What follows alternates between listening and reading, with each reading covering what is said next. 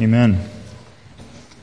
Thanks so much, guys, for leading us this morning. Songs are so appropriate for this Easter morning.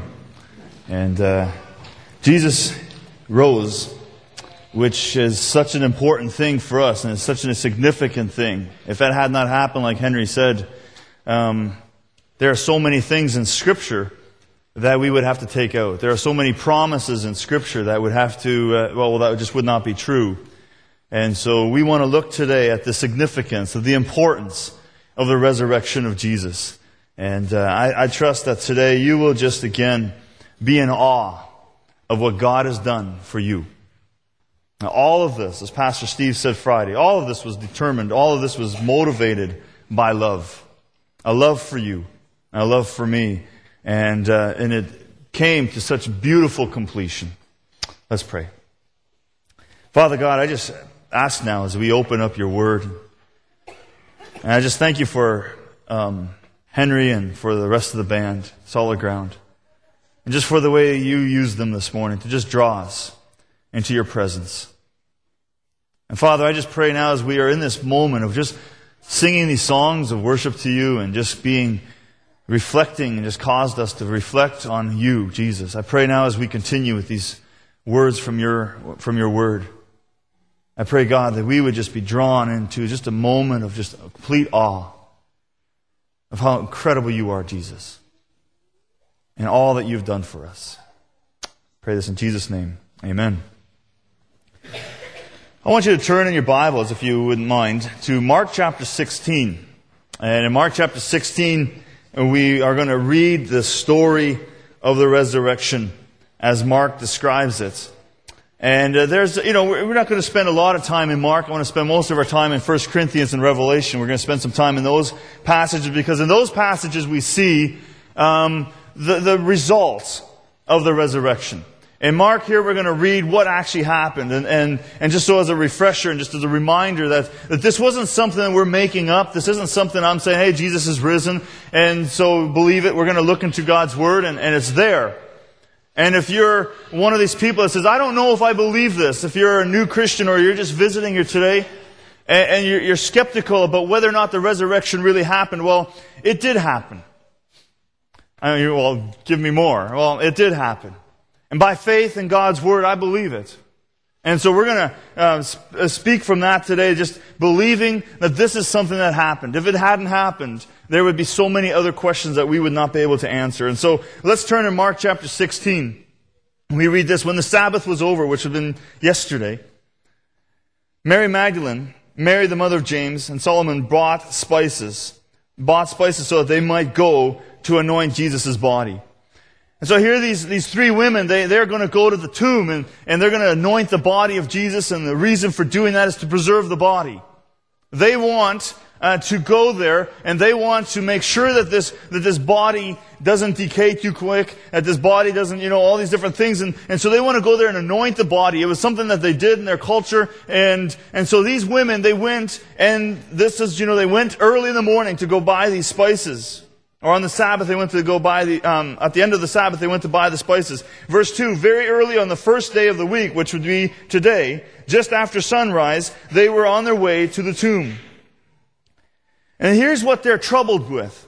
As they're on their way to this tomb, they're not wrestling with, well, what are we going to do? What if he hasn't risen yet? What if he's there? What if, why are we even going? Why did we buy these spices? Because he told us he's going to be raised from the dead. This is not what troubles these women. As a matter of fact, you don't get any hint that they're even thinking about the resurrection. Here's what troubles them. And they asked each other, who will roll away the stone? Who will roll the stone away from the entrance of the tomb? And clearly these ladies are thinking in their brain, they're going, we can't do it. We're not going to be strong enough to do this. Who's going to get the stone away from the entrance? That's what's troubling these ladies on the way to the tomb. Now to me, this raises a number of things. Number one, this is proof to me that Jesus' closest friends and disciples were not expecting the resurrection. And secondly, that they didn't make this stuff up. They were accused after the resurrection that the disciples stole the body and that they, did these sort of things, and that didn't really happen, and that they had gone to the wrong tomb, and on the little stories went about how this resurrection wasn't true. My question is, if this wasn't true, why would these women go and spend this time buying the spices? Why worry about moving a stone if you already know that your other friends have gone over there and stolen the body? To me, this is just proof that Jesus did indeed rise from the dead. Let's keep reading. But when they looked up, they saw that the stone, which was very large, had been rolled away. And you can just kind of sense a sigh of relief. And like, oh, good, we won't have to move the stone. You got to understand, at this moment, they're not yet alarmed. They're not yet saying, whoa, what's happened here? Because they were hoping the stone would have been rolled away so that they could go in there and anoint the body of Jesus. At this moment, these ladies aren't going, he must have been risen. Oh yeah, he told us he was going to do this. You don't get any hint that these are the thoughts of these ladies. They're probably just relieved. Oh good, we're not going to have to fight and try to get the stone moved away. We're not going to have to go into town and try to find someone to come and do this for us. They're just relieved that the stone was out of the way. Verse 5. And this is so important that this happened. As they entered the tomb, okay, they entered the tomb. So now we have 3 first-hand witness accounts of witnesses who saw that the tomb was empty. These ladies didn't just stay outside and look in. No, these women were like, oh good, the stone has been rolled away. Let's go in and anoint the body. But they have a little surprise coming their way. As they entered the tomb, they saw a young man dressed in a white robe sitting on the right side, and they were alarmed. Now this is surprising. What are you doing here? Like, they weren't expecting another person there. They weren't expecting anything alive in that tomb. They were expecting to encounter death. And now they're alarmed. There's a man here dressed in white, sitting, waiting for them. Now, I don't know if this is true, so don't ever quote me on this. But I almost get a picture from this, and when you read in Matthew that there are these 2 other angels that come down, you almost get this picture that these angels were like, I gotta go see this myself.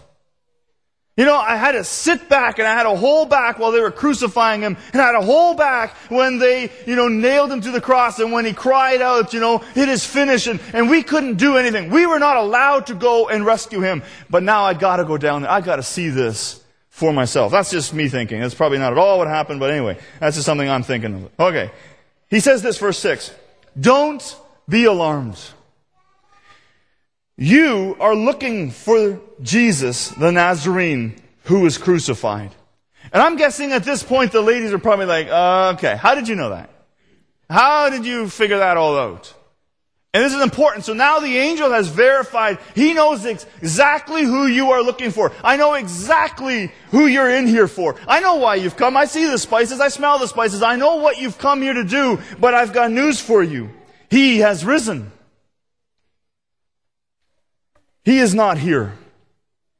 And then so importantly, he points them and he says, see the place where they laid him. And at that moment, we have the story of Easter. Jesus is risen. And these 3 ladies, they saw it firsthand. They came there not expecting that Jesus would have been risen. They came there expecting to find death. And the angel says, oh, no. This tomb is full of life. Jesus is alive. There's no one dead in this tomb. I want us to turn to 1 Corinthians chapter 15 because what I want to do the rest of this time today is look at the significance and the importance of this resurrection. Because it's very possible we could sit there and say, okay, well that's cool, Jesus paid for our sins and then he rose. And that's when we get Easter eggs and we get to go on Easter egg hunts and we get to eat more chocolate than we should ever eat. And tomorrow most of us are going to sit and go, oh, why? That's not what Easter is about. It is so important that we understand what happened as a result of the resurrection and that this was done for you and I. Paul is addressing the church in Corinth, 1 Corinthians chapter 15, verse 12. And he's addressing this church, and something has come up in this church. There are people in this church who are saying, there is no such thing as a resurrection. And they're saying, in other words, when you die, you're dead. That's all there is. When you die, there's no afterlife. When you die, it's all finished. Don't worry about it. That's all there is. I was smart this time. I brought water. Listen to what Paul says. Verse 12. But if it is preached that Christ has been raised from the dead, how can you say that there is no resurrection of the dead? In other words, Paul's saying, if we've been preaching this stuff, and this is what we have been telling you, this is what we've been preaching to you, how can you say that there is no resurrection of the dead? And he continues on with the next if. If there is no resurrection of the dead, then not even Christ has been raised. Okay? He's arguing down now. Excuse me. And he's saying, okay, if you're saying there is no resurrection of the dead, then Christ could not have been raised from the dead. The next if. And if Christ was not raised, our preaching is useless, and so is your faith. He's challenging them now and saying, okay, if you believe that there is no resurrection of the dead, then Jesus could not have been raised from the dead. And if Jesus wasn't raised from the dead, then everything we've been preaching to you and everything that you believe, all of Scripture, our belief in a Savior is all wound up and bound up in the fact that there is a Savior who rose and conquered death. It's a little bit like this. It'd be like saying if I owed Michael a ton of money and I go to pay Michael, I owe him this. This is a debt that I owe. And Michael's like, I ain't taking your money, which he'd be crazy to do, but Michael's maybe crazy and he'd just do that. He'd be like, I ain't taking your money. And I end up having to, no, Michael, here, I worked hard for this and I sacrificed and I did all kinds of things. Here, this is money I owe you. And Michael never takes the money. In his mind, he could technically write down price not paid. Never was completed because he didn't receive the gift. If Jesus had not risen from the dead, it would not be complete. The payment would have been made, but God could say, it's not enough. Because the very payment that he paid, he couldn't conquer it. And so Paul is arguing away here and saying, if there is no resurrection of the dead, then your faith is useless. And he continues on, more than that, we are then found to be false witnesses of God, for we have testified about God and that he raised Christ from the dead. But he did not raise him if, in fact, the dead are not raised. For if the dead are not raised, then Christ has not been raised either. And here's the next if. And if Christ has not been raised, your faith is futile, and you are still in your sin. In other words, it wasn't enough. It wasn't conquered. Then those who have fallen asleep in Christ are lost. And if only for this life we have hope in Christ, we are to be pitied more than all men. Paul's saying, if those people who died as Christians, if there is no resurrection, then those people are lost.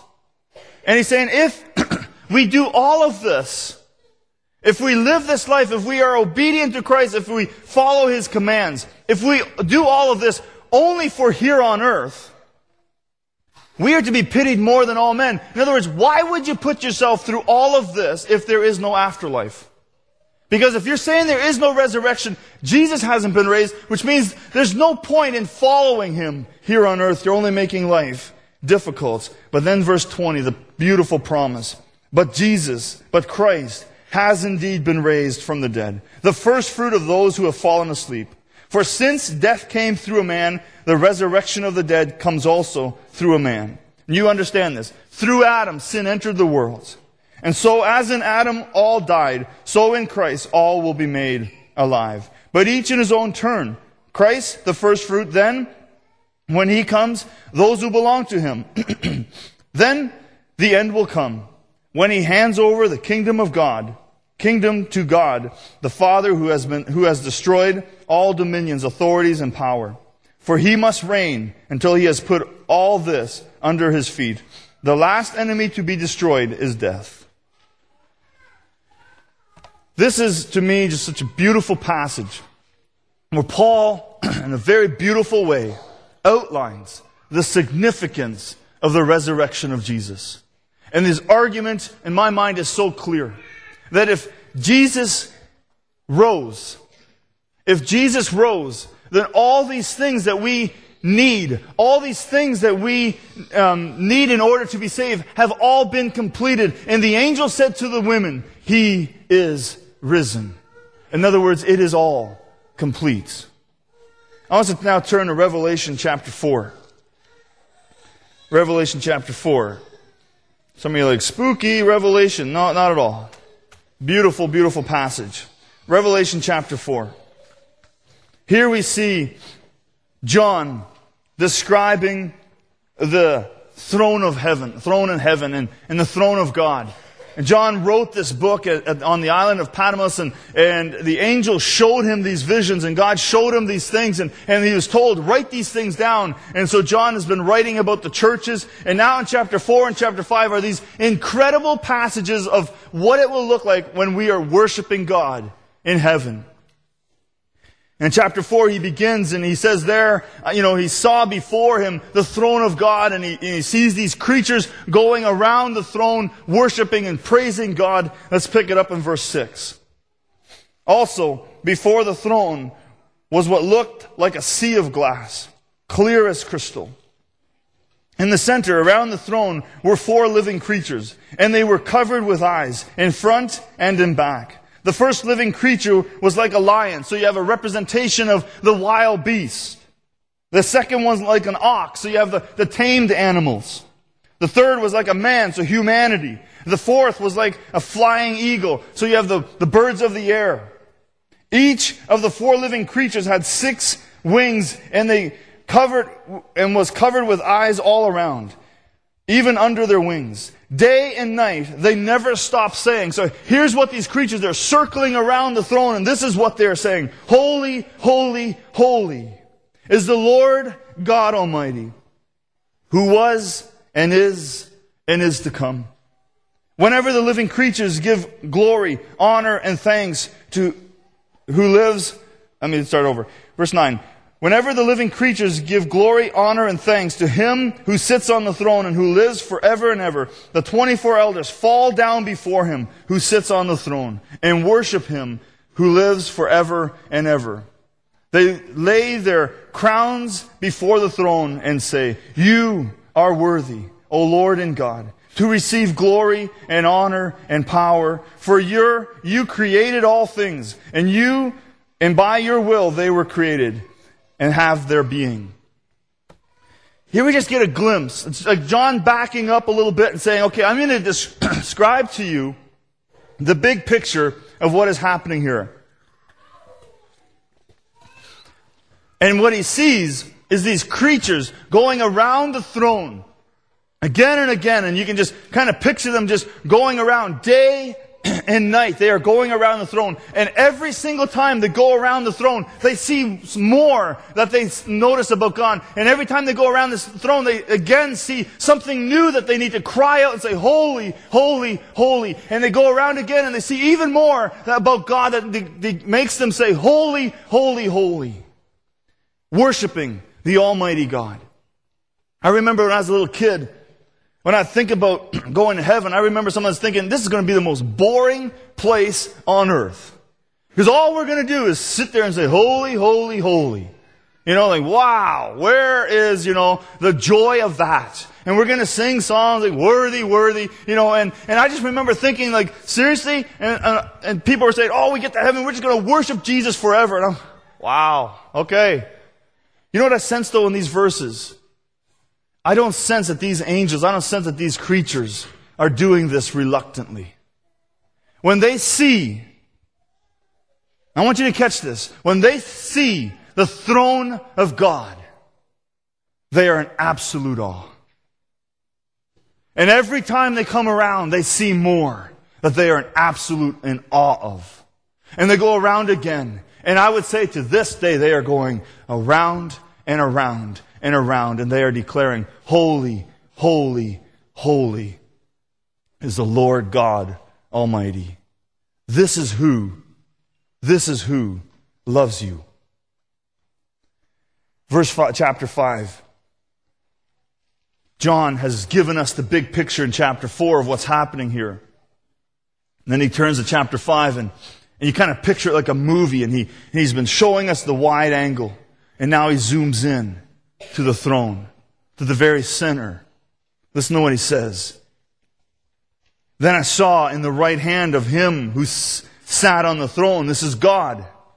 Seated on the right hand of, and the creatures are going around. He goes, and then I saw on the right hand of him who sat on the throne a scroll with writings on both sides and a seal with 7 seals. You got to read that again. I think I read that wrong. Then I saw in the right hand of him who sat on the throne a scroll with writings on both sides and a seal, and sealed with 7 seals. Now you might be saying, well, what's with the writing on both sides and the seals? There's some different angles on this, but most of the commentaries that I read, they said this was symbolic of that day of a contract or a will. Okay, so in the throne, on the throne in the right hand of God, the creatures are going around and around. This wasn't just some document that whatever. This was a sealed document, writing on both sides. This was a contract or a will. One commentary said this had to be carried out. This document had to be opened. It had to be carried out. This wasn't just some document that wasn't of any importance. This was in the right hand of the person of God sitting on the throne. The holy, holy, holy God. He's holding this thing in his right hand, and John is describing this as something that has to be opened. This has to be fulfilled. What's in that scroll has to be made known to humanity, to the world. Verse 2. And I saw a mighty angel proclaiming. And this angel has to be mighty because listen to what the angel has to proclaim. And his voice has to go to all the world. His voice has to go to heaven, earth, and under the earth. Everywhere this voice has to be heard. And I saw a mighty angel proclaiming in a loud voice, who is worthy to break the seal and open the scroll? This angel is declaring and calling out, who can open the scroll? Who can open this scroll? It has writings on both sides, and it's in the hand of God, in the right hand of God. This scroll has to be opened. Who can open the scroll? And you can just, in a sense, hear the booming voice of this angel running all over creation. Who can open the scroll? This must be opened. This must be opened. Who can open the scroll? Verse 3, we have the bad news, the horrible news. But no one in heaven and on earth or under the earth could open the scroll or even look inside.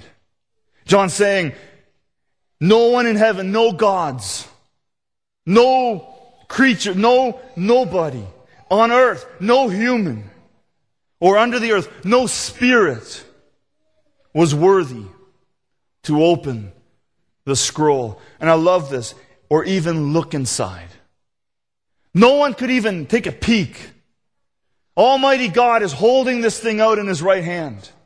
And the angel is declaring, who can open it? And finally the verdict comes back. There is nobody. Nobody can do it. And if you think this is no big deal, listen to John's response in verse 4. He says, and I wept and wept, because no one was found who was worthy to open the scroll or look inside. John is in absolute despair, absolute anguish. And he breaks down and he's weeping. And he's weeping because he understands if this thing is in the hand of God, this is not some petty little document. And if this thing is in the hands of God and has writing on both sides and it has to be opened, it has to be fulfilled, then what are we going to do if no one can open it?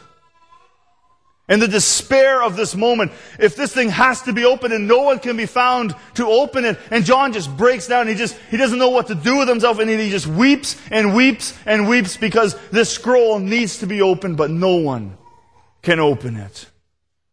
And then the good news comes, verse 5. Then one of the elders said, And you can just kind of picture John, and I don't know if you've ever been in a moment of absolute despair. I know sometimes when you go to a hospital and there's people, they can't believe what just happened. They just heard the horrible news of an accident or a death or something, and you go into the hospital and you're like, and you say something, and all focus is on whoever's speaking. Because what you're looking for some comfort. You're looking for something that's going to somehow ease the despair that you have. And I just picture John, as soon as this elder starts speaking, just immediately staring at this elder. Give me something. Give me some good news. Help me get through this. Then one of the elders said to me, do not weep. See, the Lion of the tribe of Judah, the Root of David, has triumphed. He is able to open the scroll and its 7 seals. So there is the incredible news. Look, the Lion of the tribe of Judah, of the Root of David, he has triumphed. The angel saying, look, Jesus, he has triumphed. He's from the Root of David. He is the Lion of Judah. He has triumphed. He is able to open the scroll. When you have this image of a lion, you picture a lion as the mighty king of the jungle. And if you're a Narnia fan, you picture Aslan. I don't know if you've watched any of the movies, and when things get really crazy and everybody's going crazy and he's being accused and all of a sudden Aslan will do, I won't do it out loud, but okay, some of the kids are like, I'm awake again. At least no kids crying. Good. So it gets a loud roar. What happens in the movie? Dead silence. No one is going to take on the king of the lion of the jungle. No one is going to take on the lion who has triumphed. And this elder saying, look, the lion.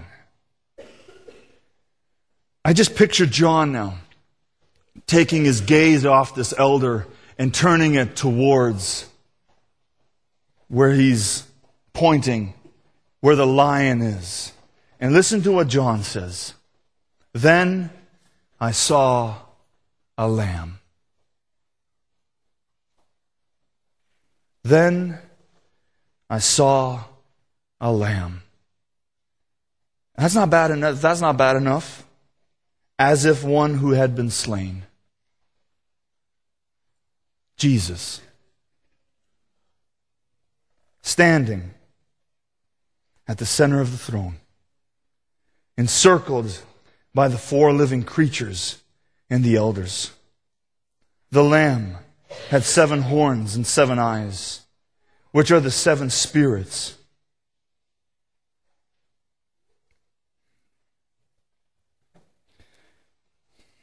The Lamb, I'll start over. The Lamb, who had 7 horns and 7 eyes, which are the 7 spirits of God sent out into all the earth.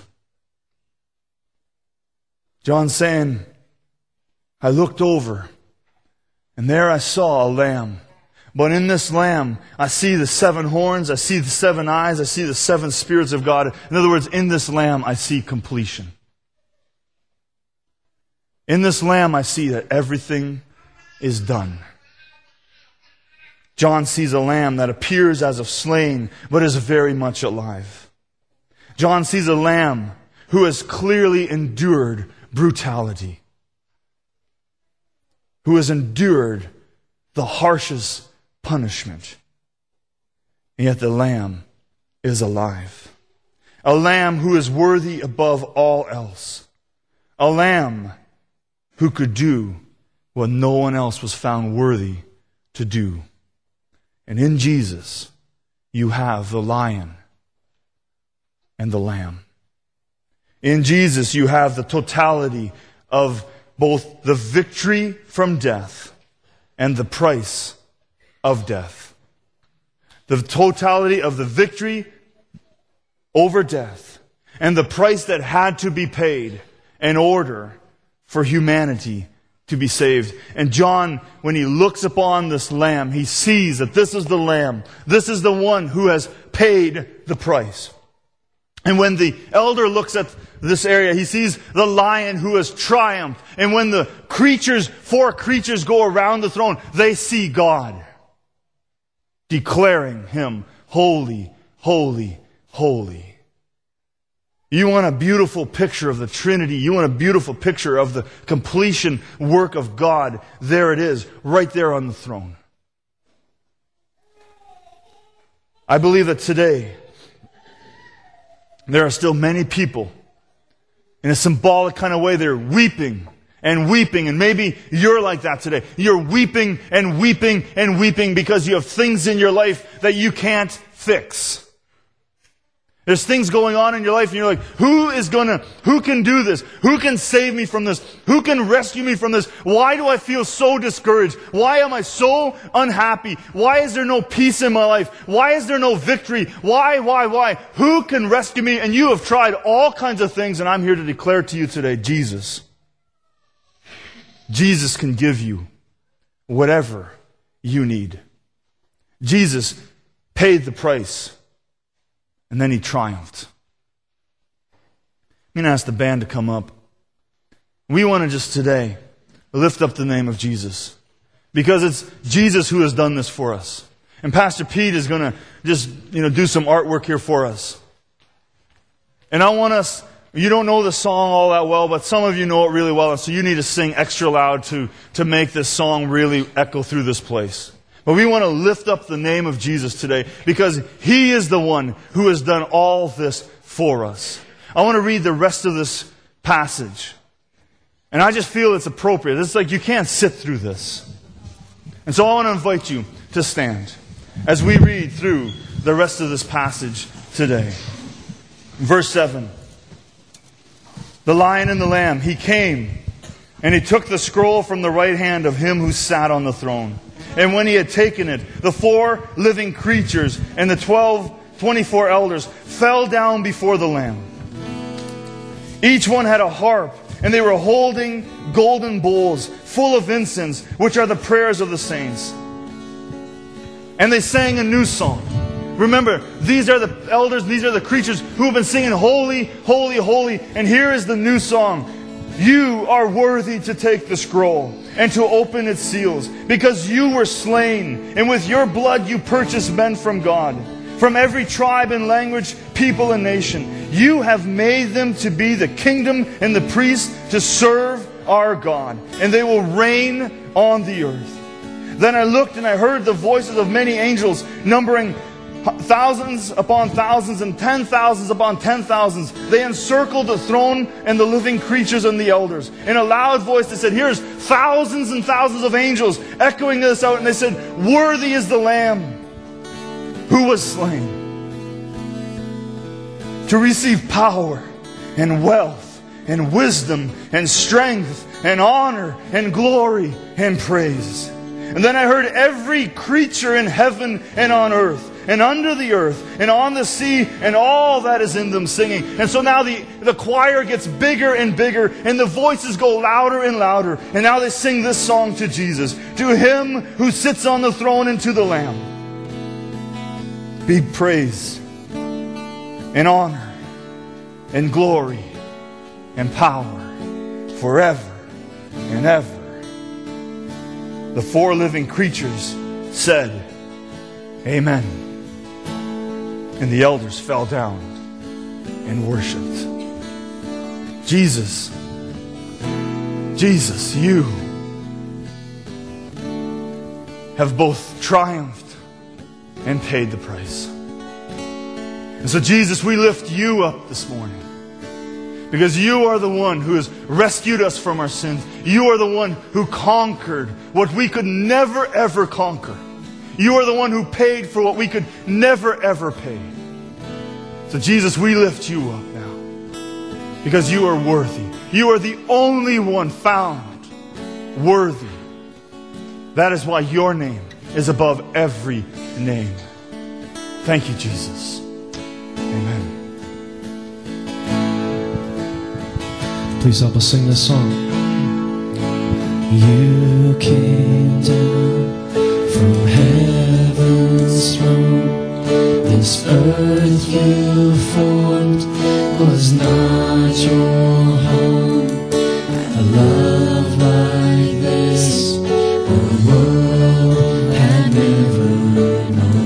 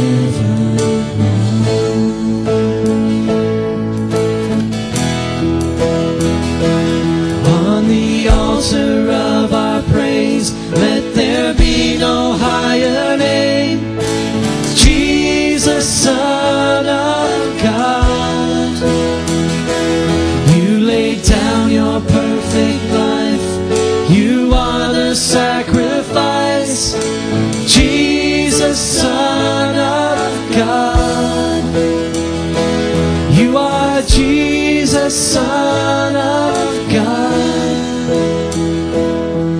You took our sin, you bore our shame, you rose to life, you defeated grave. A love like this, the world has never known.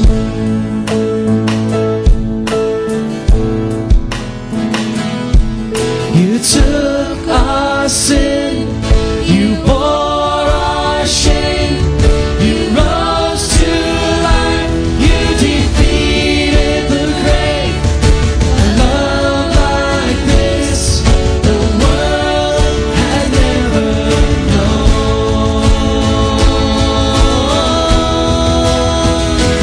On the altar of our praise, let there be no higher name. Jesus, Son of God. You laid down your perfect life, you are the sacrifice. Jesus, Son of God. You are Jesus, Son of God. Be lifted higher than you've overcome. Your name be louder than any other song. There is no power that can come against your love. The cross was enough. The cross was enough. The cross was enough. The cross was enough.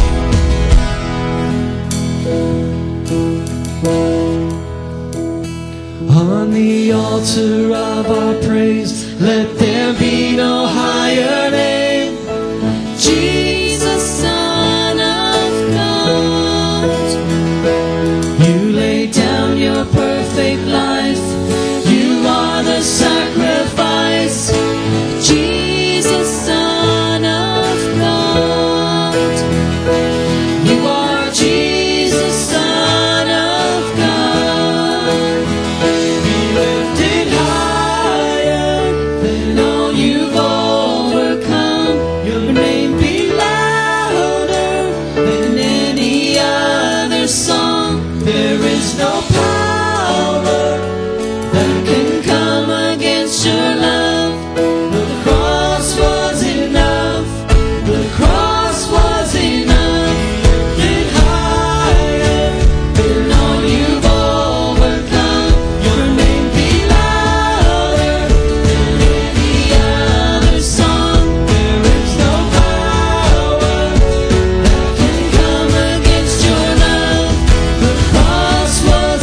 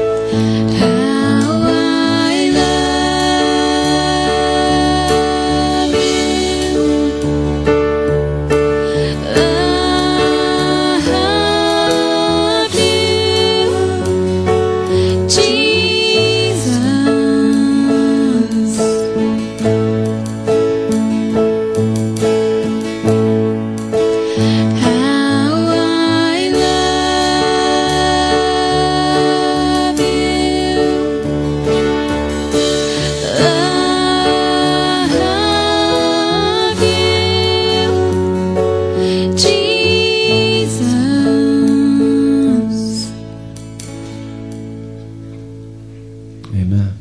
You guys dismissed.